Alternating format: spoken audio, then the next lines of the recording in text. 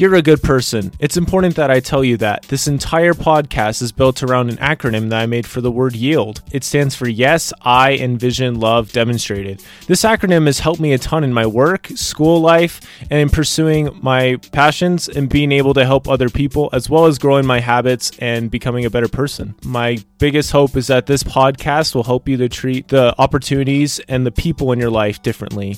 Learn to yield today, and it'll be a better tomorrow. What's up, guys? Welcome back to Yield Today with Dallin Canland, episode number 16, 5 big lessons from 2019. Man, 2019 was a big, do-it-yourself kind of year. I experimented a lot with my life, and I try to think of every day as I was a scientist in my own lab. I'm still trying to figure out exactly what I want to do with my life and what I want to do for a career, and so I tried a lot of different things. I ended up doing some door-to-door sales. I started a business in college for a class called IBC, which I talked about in the last episode of this podcast. I also started this podcast in August. I dug potatoes for a while and worked on a potato farm.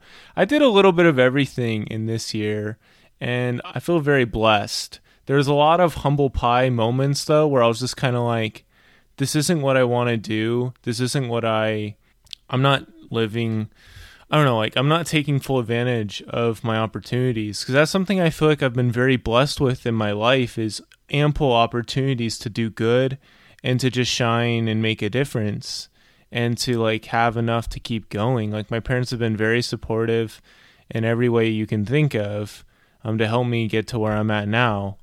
And so there's a lot of these humble pie kind of moments where I was just kind of I just got to keep going, and there's so much to learn, and I can't stop for a second to look and to think, man, I could be living a different life, because although that's true, I should be living the life that I feel like I should be living and live the best I can with the knowledge I have. And then take on these other projects to kind of help me learn new stuff and be able to help people in new ways. So that's what I've been doing. After starting this podcast, I talked to a ton of people on campus about it. I got to have a couple of my college professors on the podcast. Well, one I haven't actually had a class with, but I probably will eventually, because Brother Morley is really awesome, and so is Brother Thompson. I'll get those episodes up soon, I promise. It's just one of them has audio difficulties. And anyway, let's just hop right into the episode. So the first lesson I got out of 2019 was just how value works. So everything, a lot of things do have a price tag, just to kind of show the value that thing is perceived to give you. And I learned a lot about this with thinking about, in our IBC company, we were selling hammocks. They're usually $35, $40, depending on how big of one you wanted, etc. But I learned a really important lesson on value from this book that my aunt gave me called The Compound Effect. It's by one of the publishers of Success Magazine. And this book, this is the biggest thing I got out of this book. It was a 150-page book. He said that if you buy something and it's not worth 5 times what you bought it for, you shouldn't even buy it. And when I read that, I was like, man, I should have totally not bought some stuff that I bought, because was it worth 5 times worth it? No. Was it worth 5 times more than I bought it for? No. I got a Echo on Prime Day and Amazon Echo for $50, and normally it was $100. And have I gotten $250 worth out of that? I definitely have. It was my alarm clock for a little bit, and I still listen to music and podcasts on it. It's really helpful. I also bought a 2DS, and I already had a 3DS, and I just wanted better processing power and I guess to feel cool having 2 systems. And I paid $130 for that. Was it worth $650? No way, but this lesson's pretty valuable, and it's kept me from making some impulse purchases since then. Number 2, you live and you die by your morning schedule. So in the spring 2019 semester, I had a very strict schedule, doing IBC every morning, Monday through Friday, and my Saturdays were super chill. Sundays, go to church and stuff. And my sleeping schedule was pretty good. Get up at 8 a.m. every day, go to school and everything. And then in fall 2019, I had more of an A-day, B-day schedule. It was different each day. It flip-flopped. One day I didn't have to go to bed as late. I also had tons of roommates who played Smash Bros. And so we played a lot of Smash Bros. And there'd be times we were really good at doing our scripture reading though, which was super good. But sometimes we'd do Smash Bros. And I should have been doing homework or I'd take a break to play Smash Bros. With my roommate Tim, who I've talked about on the podcast. He's awesome. Anyway, all my roommates were awesome. Trent, Aaron, Sam, Jacob, they're all really great. And they each taught me different things. But my sleep schedule in the fall, man, it was so bad. And when I worked at the temple for a little bit, that was helpful. But honestly, I mostly was just tired at the temple, working in the laundry room, which was great. But dude, I feel like I could have accomplished so much more last semester if my schedule had been a little bit more consistent. Maybe even I even had a job, because I would have been pushed. In fall 2018, I had a job, 12 credits. I was running the YouTube workshop. I was doing all this different stuff, but I was so hard pressed for time. I was productive and consistent the entire time.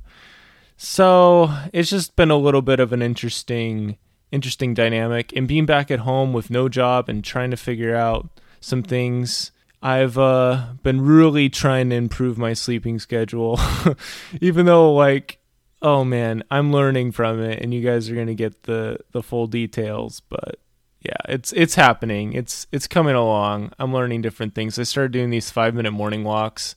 Those have been really helpful, I feel to help me get more sleep and to help me be more tired. Although today doesn't fall into that category. Today I put off recording this episode, and I'm I'm not going to bed until I record this.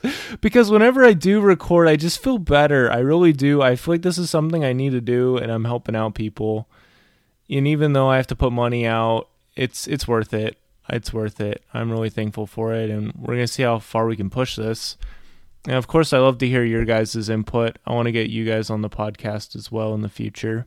Third big lesson, and this one's a big one, is you cannot hold on to everything. You need to be willing to embrace minimalism at some points, I love the idea of the challenge where you get rid of one thing every day for a month. I've never tried that, but I might try that. Because what happened was at the very end of the semester, I had all this different stuff, and I had to pack it all up, and I'd only sent one box home, and I still had all of this different stuff, so many knickknacks, so many, so even some podcasting equipment that I never set up, an arm that I still haven't set up. But I had all this stuff, and it was just taking up so much space. So I gave away a lot of my super cool button-down shirts. They weren't that cool, but I thought they were pretty cool, So I gave away a lot of those to my apartment complex's charity thingamabob.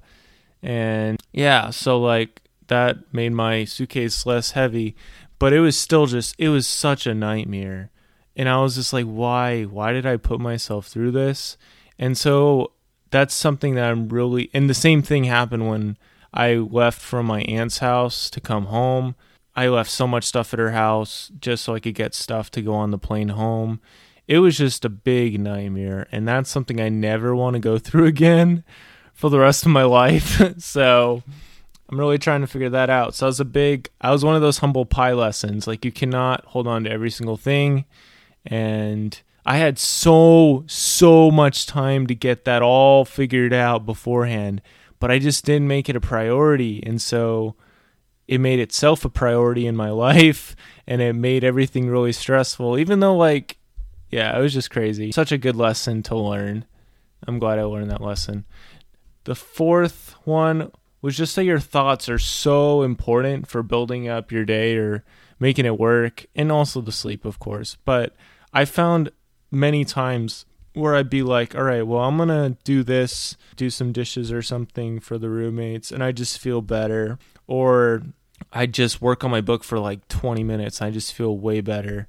Whatever you choose to do, it's feeding your thoughts that you're going to think of next. If the time I was wasting not working on my podcast is well, wait, why aren't I working on my podcast right now? All I have is time right now, and I'm doing this crazy challenge this week where I'm trying to get a ton of stuff done and I'm calling it the 1 week of living challenge, where the idea is that I'd get as much as I could done as if this was my last week of being alive, which is kind of a crazy thought, but I just thought it was necessary at this point because I've been putting so many things off.